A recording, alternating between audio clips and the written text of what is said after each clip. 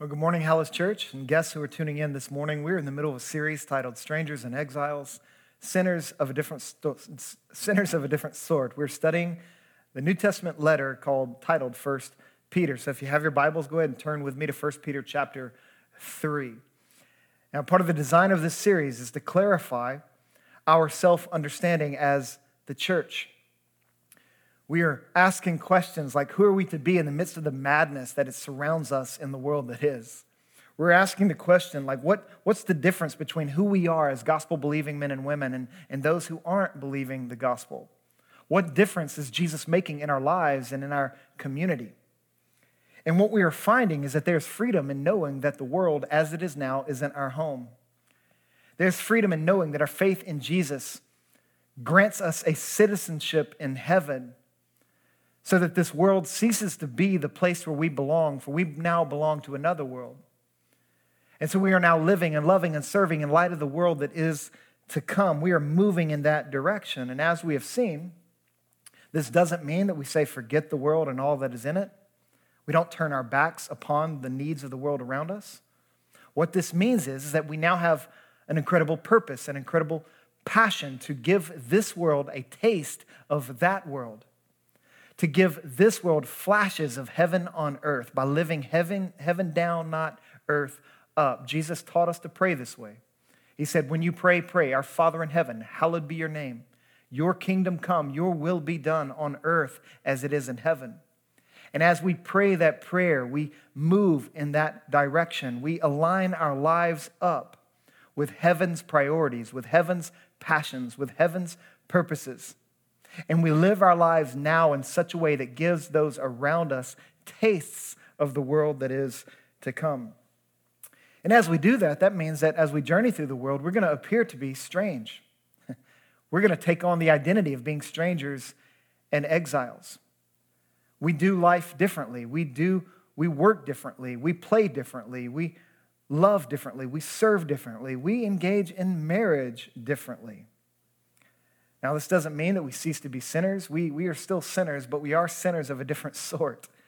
We are sinners saved by grace. We are sinners being transformed by grace. And we are discovering more and more the difference Jesus makes in all of life. And as we grow and as we mature, we are displaying that difference more clearly to the watching world around us.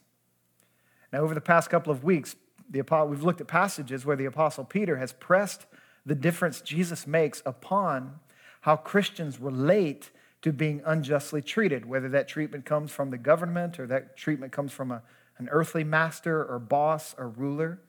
He's impressing upon them the difference Jesus makes and how they are to respond and to react in those instances.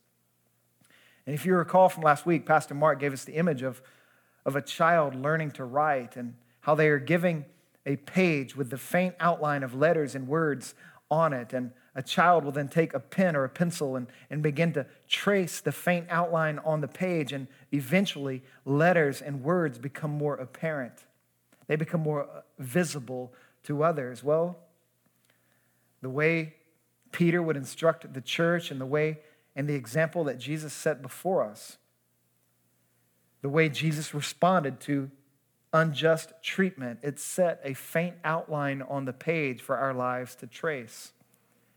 And as we do so, the gospel becomes more apparent on the page. As we do so, the gospel is then commended to those who are beginning to see it and to sense it and are drawn to it as a result of the lives that we're living before them. If you look back at the end of chapter 2, Peter reminds us of this example that Jesus set. You look at verse 21 of chapter 2. He says, "For you were called to this, because Christ also suffered for you, leaving you an example." That is, he put a faint pattern on the page that you should follow in his steps. That is, a faint pattern that you should now trace. Jesus did not commit sin, and no deceit was found in his mouth. When he was insulted, he did not insult in return. When he suffered, he did not threaten, but entrusted himself to the one who judges justly. He himself bore our sins in his body on the tree, so that, having died to sins, we might live for righteousness. By his wounds you have been healed. For you were like sheep going astray, but you have now returned to the shepherd and overseer of your souls. Now I want you to note two things about the pattern Jesus set for us to trace. One, Jesus did not allow the sin of others to generate sin in him. Had he done that, he would not have been the spotless, unblemished lamb. And his death on the cross would have done nothing for us. So Jesus set this example. I'm not going to allow the sin of others to generate sin in me. But then the second thing he does in this text is that Jesus trusted his Father in the face of injustice. We are told that when he was insulted, he did not insult in return. When he suffered, he did not threaten, but entrusted himself to the one who judges justly. That he trusted his Father in the face of injustice, and he calls his disciples to trace that same pattern. So when Peter sees the soldier coming into the garden to arrest Jesus and to take him to a trial where he would be sentenced to crucifixion, he grabbed a sword and he cut the ear of a soldier's ear off his head. And then Jesus stopped him and he said, Peter, this isn't our way. This isn't how we do things. And then he asked Peter the question, am I not to drink the cup the Father has given me? Am I not to trust the Father in the face of injustice, even if it means I must die? You see, Jesus was teaching Peter in that moment not to fight fire with fire, not to meet injustice with more injustice, for he knew that the wounds of the world would never be healed that way. And so Jesus submitted himself to the will of his Father and sought our good at great cost to himself. He went to the cross so that our sins may be forgiven, our lives may be saved, our inheritance may be secured. And it's in light of Jesus' example that Peter now turns the corner in chapter 3 and he begins to talk to another social unit. He begins to talk to another context in which Christians are to live out the difference Jesus makes, in which Christians are to be strangers and exiles, sinners of a different sort, and that is the context of marriage. And in chapter 3, he begins to talk to wives and husbands. The connection is drawn immediately in verse 1. It's drawn with the phrase, in the same way. He's saying, in the same way that Jesus changes how we relate to government, in the same way that Jesus changes how we relate to masters and rulers who are treating us poorly, in the same way, Jesus changes how we relate to one another in marriage. He changes our approach to that relationship. And this is true when a marriage consists of two people who both love Jesus, both are believing the gospel. But it's also true for the Christian wife or the Christian husband who isn't married to someone who loves Jesus, who isn't married to someone who believes the gospel. In fact, that scenario is probably the one that's most common to the situation Peter's people were facing in the first century. But the bottom line of the text, the bottom line for any Christian married person, any gospel-believing wife or husband, the bottom line is this. As a married gospel-believing person, you are to commend the gospel to your spouse. You should relate to them in such a way that commends the gospel to them. Now, I like receiving recommendations. I like it when people recommend books for me to read, bands for me to listen to. I like it when people recommend movies for me to watch or TV shows. I especially like it when people recommend restaurants. And when they recommend restaurants, they tell me what I should eat at that restaurant. I love recommendations like that. Well, recently, my wife and I were recommended to go to a place called Frankie and Joe's. Frankie and Joe's is an ice cream parlor in our city that makes plant-based ice cream. Now, when I first learned that, I wasn't too excited about that. Dairy ice cream is what I'm used to. That's what I'm familiar with. That's what I go after. And now I'm being asked to go try this plant-based ice cream. Now, my wife appreciates dairy-free ice cream. And so I decided to go with her, and we went, and we got our ice cream. I got a scoop of Jamocha Chaga fudge. And when I tasted it, when I took that first bite and the taste entered my mouth, it was incredible. Not only did it taste familiar to dairy ice cream that I've had in the past, in some ways it was superior to what I had had in the past. And I was so grateful in that moment to have received that commendation, to have been recommended this place despite my initial resistance to it. Well, I want you to know, as a married Christian, you are called to commend the gospel to your spouse. That the way you relate to your wife or the way you relate to your husband is to give them the opportunity to taste and see that Jesus is good over and over and over again. Even when they don't deserve it, even when they are initially resistant to it. That's the bottom line of this passage, and that's what we want to learn to do by looking at it. And Peter begins in the text by addressing wives. Now, him naming wives and speaking to them directly, the significance of that cannot be overstated. In Greco-Roman society, it was the prerogative of the husband to teach and to instruct and to address their wives. Greek moral philosophers did not address wives like this. Yet in the church, God's word addresses wives directly, just as it addresses all women directly. For wives and women are a part of God's new covenant community. They are equal members in the royal priesthood that Peter described earlier in chapter 2. Their relationship with God is not to be mediated by any man other than Jesus, and that includes the husband. So wives can talk to God directly through Jesus. Wives can hear from God directly through Jesus. And so this direct address was a dignifying act. It was an act that subverted cultural norms and social expectations when Peter does this. But that's what the gospel does. The gospel creates a new society, a new community, a new family of faith that does things differently. He then identifies three ways believing wives can commend the gospel to their husbands, whether their husbands are believers or not. This is how wives can commend the gospel to them. First, they are to do so through Christ-like willful submission. Christ-like willful submission. Wives, submit yourselves to your own husbands. Now, culturally, I know that we have a hard time with that word submit. But I want us to be sober-minded at this point. I want us to be sober-minded, not drunken-minded.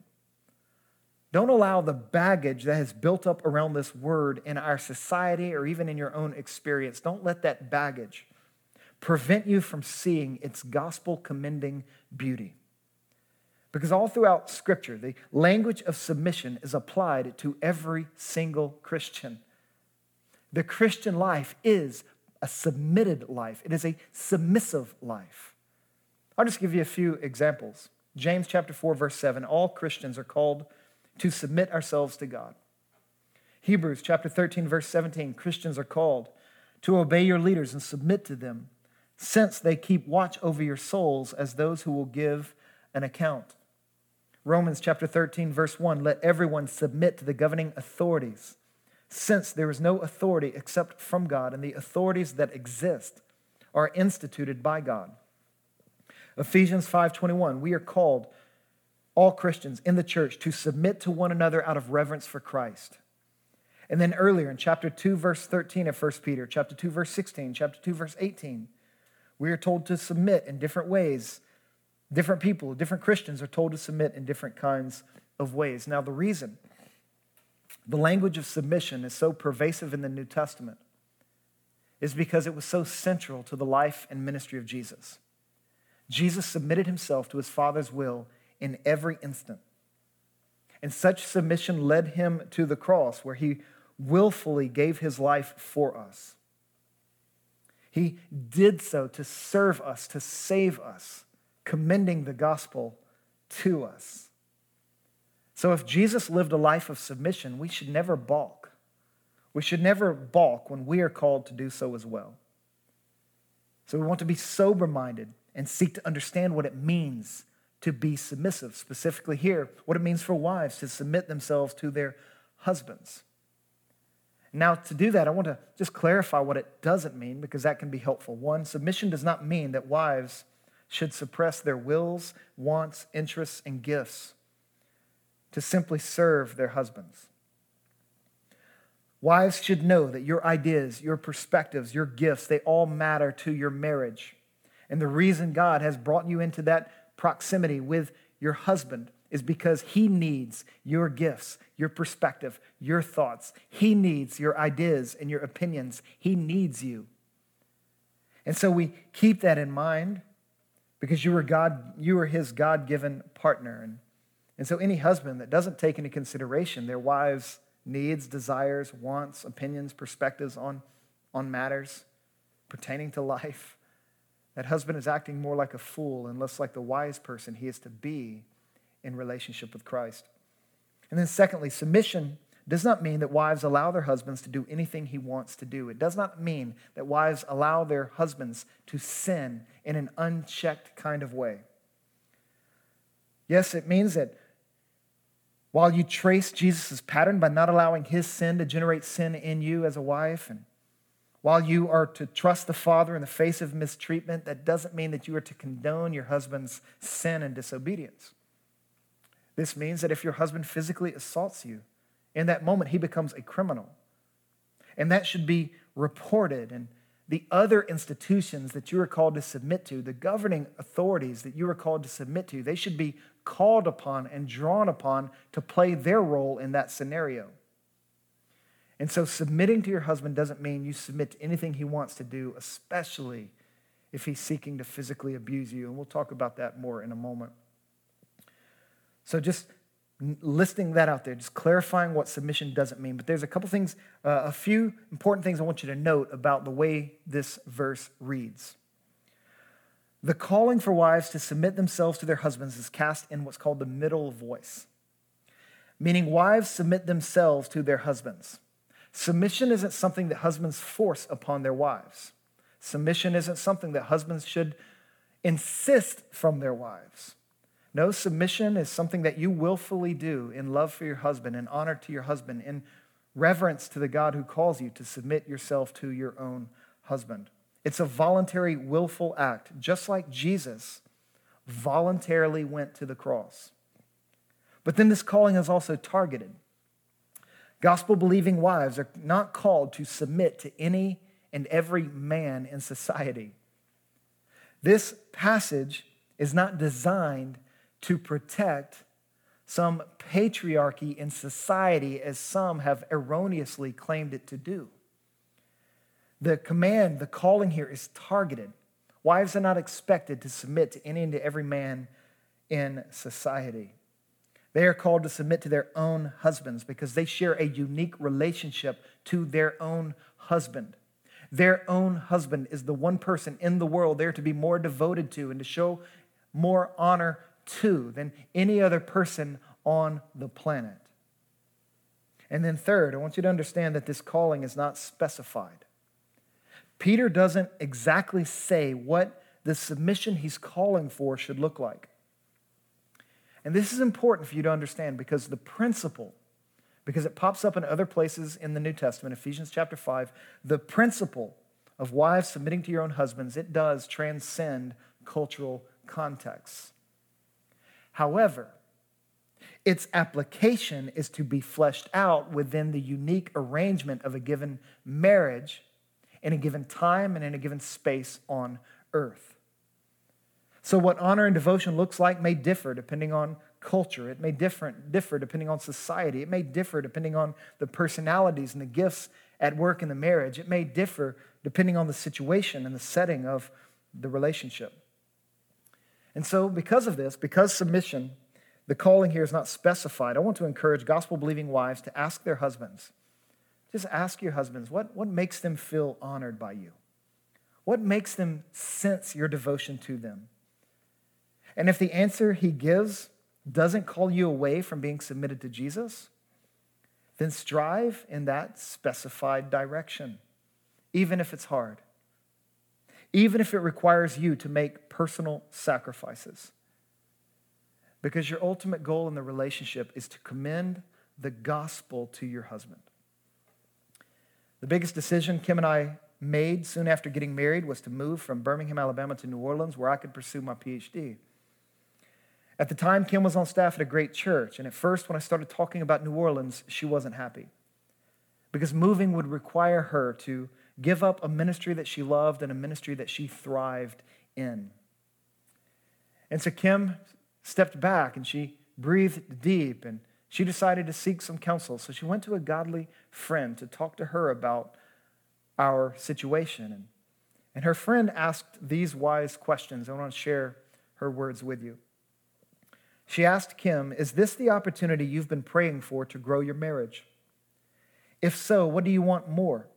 To stay in this ministerial job where you are known and affirmed, or to affirm Andrew that you know and trust him, willing to move even if you can't yet see what lies ahead for you personally, other than honoring Andrew's leadership?" And those wise questions enabled Kim to process the arrangements of our marriage and our situation. And as she interplayed with texts like 1 Peter 3 and Ephesians chapter 5, and in the end, she chose to move to New Orleans. And she gladly chose to because she wanted to show me honor. She wanted to give me a sense of her devotion to me, and that's exactly what she did. I felt so honored by her. I felt so humbled by her willingness to move in that direction with me. It caused my love for her to grow. It caused my love for Jesus to grow because in that moment, she commended the gospel to me. In the moment, she modeled the type of willful submission that Jesus modeled every day of his life as he related to his heavenly Father. Now, I know that not all husbands are servant leaders who are worthy of honor and respect, especially if you are married to a non-Christian who doesn't operate from these categories. Which is why I want you to listen to what Peter says next, and keep in mind that most of the wives he's addressing in this passage are married to non-gospel believing men, but he still wants them to commend the gospel. And they commend the gospel, one, through willful submission, but then second, they are to commend the gospel through wordless persuasion. Listen to what he says. "Submit yourselves to your own husbands, so that even if some disobey the word," that is, even if your husband is not a believer or he's not obeying the gospel, I still want you to submit yourself to him so that they may be won over without word by the way their wives live when they observe your pure, reverent lives. He's saying, I want you to engage in wordless persuasion. Now, wordless persuasion doesn't mean that you never talk about Jesus. It doesn't mean that your husband doesn't know you're a Christian. Your husband should know that, and you should talk about Jesus. But what this verse reminds us of is that when you move into close proximity with another human being, and you can't get closer to another person than in the context of marriage, when you step into that close proximity with another person, you will find that your words aren't enough. That in the grit and grind of daily living, the measure of our words is more easily observed, and the measure of our words are more easily seen as being far greater than perhaps our way of life. And so Peter is encouraging gospel-believing women, look, don't just be about words. Conduct yourself in such a way that is persuasive, that seeks to win your husband over because he sees your pure, reverent way of life. He's saying don't just verbally express the gospel, visually embody the gospel before the eyes of your husband. This is what he is saying. You know, St. Augustine's, a good example of this in church history is from St. Augustine's life. His mom, Monica, was a gospel-believing woman. She loved Jesus. In fact, she was the first Christian in their family. And she prayed for St. Augustine all of his life, hoping that he would come to believe the gospel. And one day, God answered that prayer.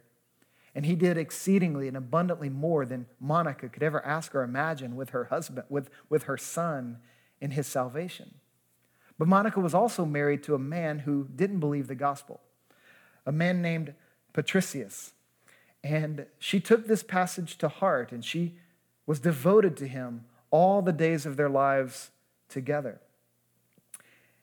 And before her husband died, he had a long history of her pure and reverent way of life. And before he died, he actually came to faith in Jesus. Her wordless persuasion proved effective on him. And so St. Augustine would write in his spiritual autobiography known as the Confessions, he would make this statement. She, that is Monica, served her husband as her master and did all she could to win him for you, speaking to him of you by her conduct, by which you made her beautiful. Finally, when her husband was at the end of his earthly span, she gained him for you. Now, it took the full span of their life together before her husband was persuaded, but she never gave up. She never compromised her faith in Jesus. She honored her husband. She loved her husband. She prayed for her husband. She served him in ways that would commend the gospel to him. And she did that despite his merit or lack thereof. And before he died, he came to faith in Jesus. But even if he wasn't persuaded, even if he had not been convinced, Monica's days of living out her faith in her marriage would not have been wasted. For she would even then have been fulfilling her responsibility, her calling to contend or to commend the gospel to her husband. So even if he wasn't persuaded, her life and marriage would not have been wasted because she would have honored God by commending the gospel to her husband. And so, wives, you are called to commend the gospel to your husbands through willful submission, through wordless persuasion, but then also you are to commend the gospel through an internal attraction. Through an internal attraction. Listen to what Peter says next. Don't let your beauty consist of outward things like elaborate hairstyles and wearing gold jewelry, but rather what is inside the heart, the imperishable quality of a gentle and quiet spirit, which is of great worth in God's sight. Now, he's not saying that if you fix your hair and wear makeup and nice clothes that you are in sin. But he is saying that those things don't ultimately matter. He is saying that those things don't last. That external attractiveness is temporary. External attractiveness will fade. This is what we're told in the wisdom of Proverbs, chapter 31, verse 30. Charm is deceptive and beauty is fleeting, but a woman who fears the Lord will be praised. So what Peter is saying here is he's pressing priorities upon the church. He's saying you should be more concerned with internal attractiveness than your external attractiveness, because your internal attraction is of great worth in the sight of God. He's saying Christ's likeness is far more beautiful to God than the clothes that you adorn yourself with. He's saying the makeup of your faith is far more beautiful to God than the makeup on your face. This is what he is saying. But few people actually believe this in our Instagram-filtered society, because we spend far more time working to present ourselves as externally attractive than we do cultivating character and virtue, that which God finds attractive and beautiful. And over time, we wind up with a culture with few people for our kids to look up to. Yeah, there are lots of externally attractive people, but there are very few internally attractive people. And so young girls grow up feeling the pressure to look a certain way, be a certain shape. And all the while, those of us who commend the gospel to people, we want them to understand that the gospel frees us from the pressure of looking a certain way. It frees us from their pressure. If only the gospel would take root, deep root in their souls to produce the fruit of internal attractiveness. If only we were drawn towards that more than the external attractiveness of our world. This is the direction I pray for my daughters, so that if they do one day become wives, they would commend the gospel to their potential future husbands by being internally attractive, that they would give far more time and attention to their character and to their virtue than to their hairstyle and their makeup.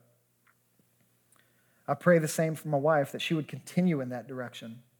And I find my wife externally beautiful, externally attractive, but her external beauty pales in comparison to the internal beauty and the internal attractiveness of her character and her virtue that she has cultivated over the span of her days with Jesus. And so here we are being reminded, or wives are being reminded, to prioritize their internal attractiveness. And Peter goes on, and he refers to holy women in the past who put their hope in God as examples for wives to follow. You know, having examples of godly, gospel-commending wives to look up to is vital. And so I would encourage you, women, not to allow our culture's drunken-minded assessment of previous generations to deceive you into thinking you can't learn from gospel-commending women and wives of previous generations. This is what Peter's doing. He's saying, look, remember that there are lots of women in the past that you can look to as examples. And then he names one, Sarah. And naming Sarah is really helpful because she was married to Abraham, who's a big figure in the Old Testament. He's a big figure in the whole Bible. But Abraham wasn't a perfect man. And despite the songs that we sing, like Father Abraham, Abraham did not lead well on multiple occasions.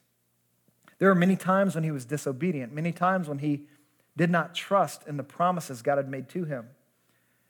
There were moments when he led his family to places they should have never gone, and he made decisions that put his family in unnecessary danger. But yet Sarah stayed with him. She honored his leadership. She committed herself to God by relating to him in that way. Yeah, there are moments when she shared her opinions with Abraham. And there were moments when they disagreed about how things were going to play out. But in the end, she exercised a calm trust in God. And she believed God was going to take care of her, even if her husband wasn't at that moment.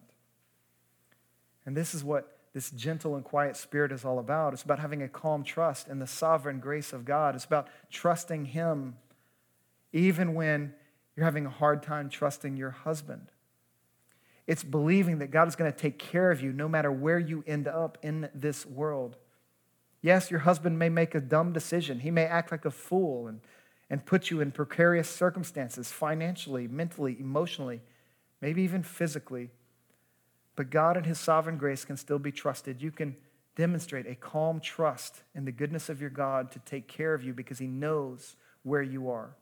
He knows when you are. He knows how you are in this world. And He knows all of that about your husband too, so you can rest assured that God's got you even when your husband doesn't seem to have you. And so Peter tells them to look to Sarah as an example, and I would encourage you wives to look to women and wives of previous generations as examples. Find those who commended the gospel and draw from them inspiration and help as you seek to do the same in your marriage. Now let me make one final thing clear before turning my attention to the husbands, as Peter does in this passage. This is a very important clarification, and I want to be explicit about it. Wives, Jesus' example of being physically abused on the cross does not necessitate you enduring physical abuse from your husband. What Jesus did on the cross was utterly unique. His death on the cross atoned for the sins of all of His people. Your potential death at the hands of your husband would never do that. And so at the end of verse 6, Peter says, do what is good and do not fear any intimidation. Now, doing what is good and not fearing any intimidation in such a circumstance means to seek help. It means do not be silent. It means do not shield your husband's sin from other God-ordained, God-sanctioned institutions in our society. These same authorities that we are also called to submit to as followers of Jesus. Lean into the laws of the land that are designed to protect you from that type of situation and protect you from that type of harm. And as you are not intimidated, as you allow the gospel to give you the courage to come forward and to step up and to seek help, understand that not only will you commend the gospel to your husband who might recognize that he is in sin, that he is in wrong, that he is not right, that he needs forgiveness and salvation from God, but you will also commend the gospel to other wives and other husbands even in certain situations who may be experiencing the same thing. Commending the gospel to them, saying, look, the gospel gives you courage to step up and to step out and to come forward so that you do not endure physical abuse unnecessarily. And you can start by calling the National Domestic Violence Hotline. The number is provided on the screen, 1-800-799-7233. And you can then let leaders in our church, or if you're listening from another setting, let leaders in your church know what's happening, so they can support you and help you and encourage you through that difficult circumstance. Now in verse 7, Peter turns his attention to husbands and he tells them how they can commend the gospel to their wives. He says, husbands, in the same way, live with your wives in an understanding way, as with a weaker partner, showing them honor as co-heirs of the grace of life, so that your prayers will not be hindered. Now, 3 ways, husbands, you can commend the gospel to your wives. 1, you can do so by using your power to serve your wives. Serve your wife. Husbands, use your power to serve your wives. Now, this is another troublesome phrase. First, there was the word submit. Now there's this reference to wives as being a weaker partner. Now, I should have given this text to Mark to preach. I'm just kidding. This passage is as much of God's word as John 3:16 is. And so let's be sober-minded and seek understanding. Let's don't be drunken-minded and reactionary. Referring to the wife as a weaker vessel speaks to 2 things. First, there is a physiological reality. The physically strongest man will always be stronger than the physically strongest woman. Now, I know there are women who are physically stronger than me, but generally speaking, women are physically weaker than men. And this was an important thing for Peter to point out, given the type of work that was needed to be done in the first century and the type of provision husbands were called upon to give their wives. In the Greco-Roman world, families were provided for through back-breaking manual labor, and husbands were depended upon to use their power to serve their wives and to serve their families.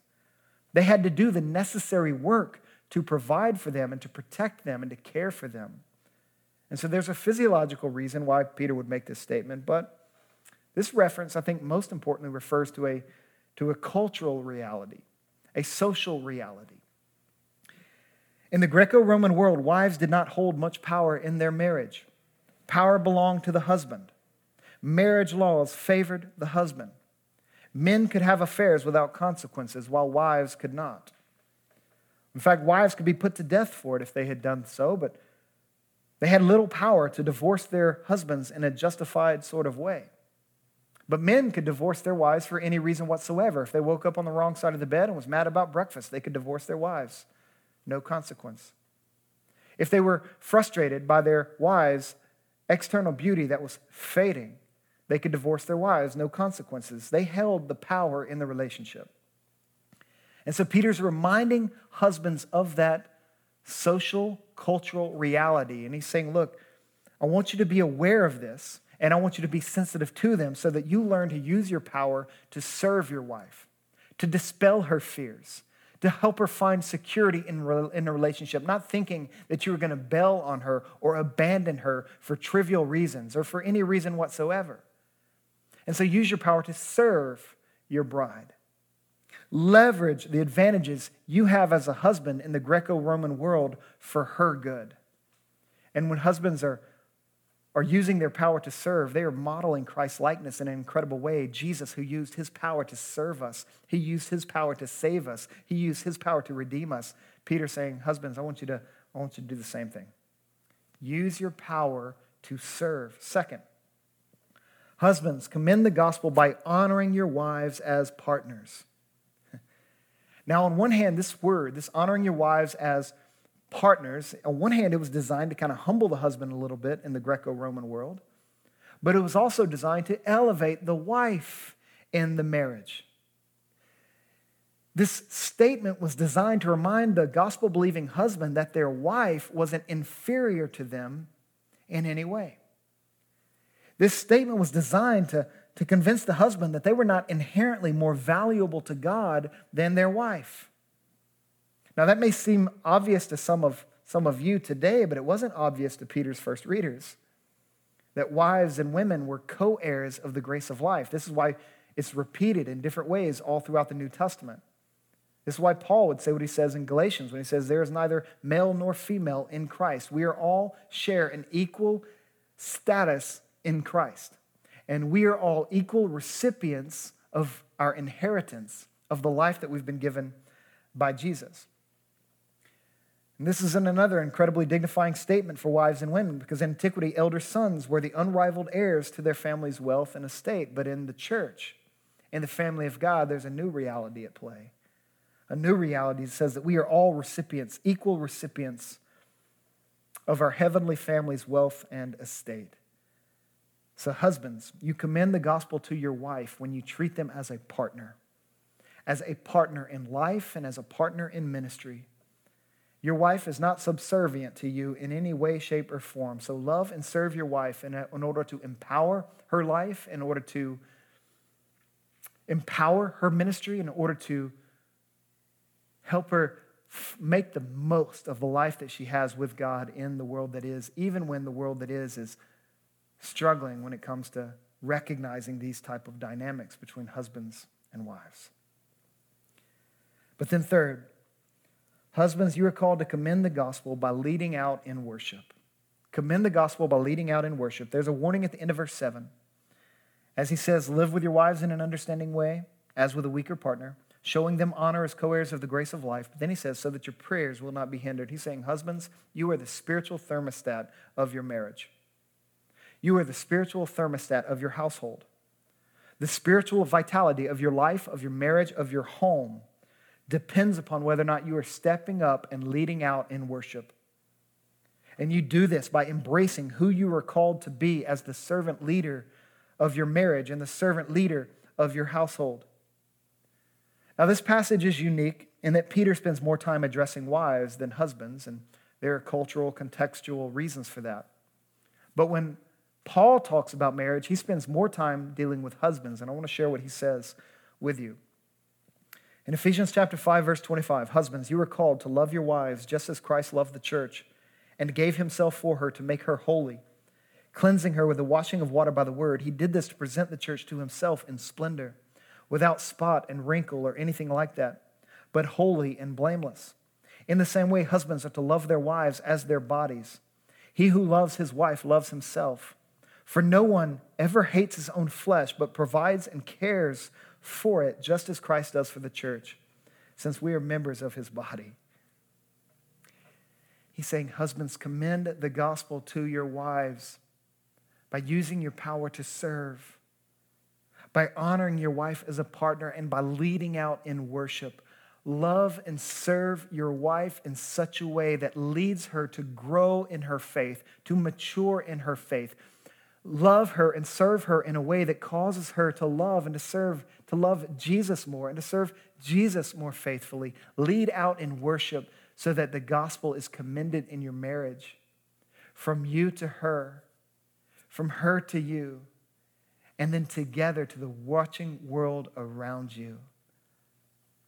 Leading out in worship. Now, husbands, understand that these commendations, the ways in which you were to commend the gospel, are interdependent. When one falls, the other does as well. And I'm sure if you're like me, you're probably more attuned to the areas in which you have dropped the ball than when you have carried it well. And some of you may be struck with a sense of conviction, maybe even guilt over how poorly you've been leading out in worship, how poorly you've been honoring your wife as a partner, how poorly you've been using your power to serve. You've been using your power for other reasons. And if that's the case, I want to challenge you. Just as I've been challenged this past week, as I've been confronted with these dynamics in my own marriage, and I've been brought to the point where I've needed to confess sin and repent of sin and return to the rhythms of life that I am called to lead out on as a gospel-believing husband. And so I want to encourage you with the fact that if you've dropped the ball on any of these fronts, it is not too late for you to pick it up again. That God's grace is sufficient for you. There is more grace in Christ than there is sin in you.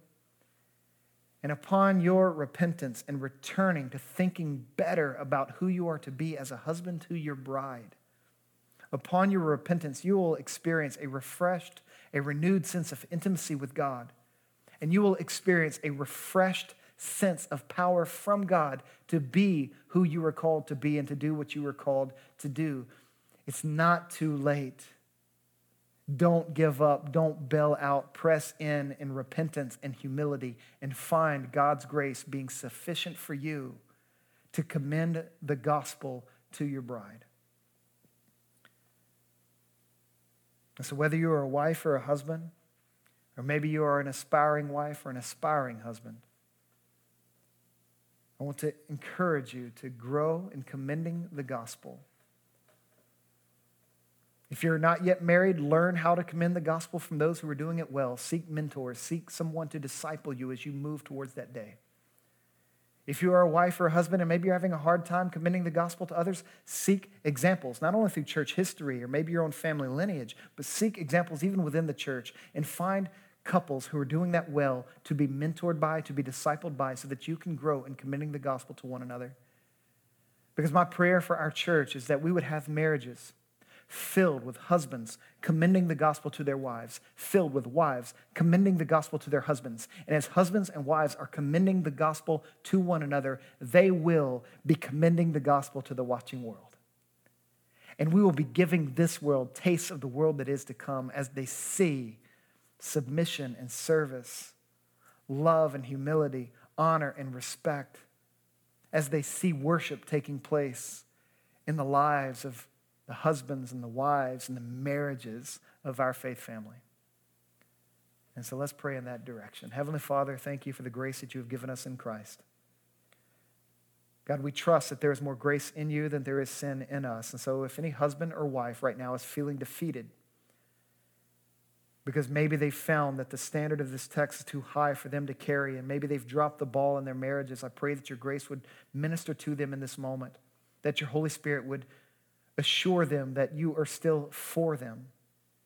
And I pray that their repentance and that their return to what you're calling them to do in the scriptures, I pray that that would be met with a refreshed sense of your intimacy, of your affections, of your love, of your nearness. I pray that it would also be met by a renewed sense of your power for them, and that you would enable them to be the types of husbands and the types of wives that commend the gospel to their spouses. Father, we need your Holy Spirit. We need your gospel to be all that you've called us to be and to do all that you've called us to do. So would you give us yourself? Give us your Spirit. Give us all that we need by grace for your glory, for our good, and for the good of those around us. All in Jesus' name we pray.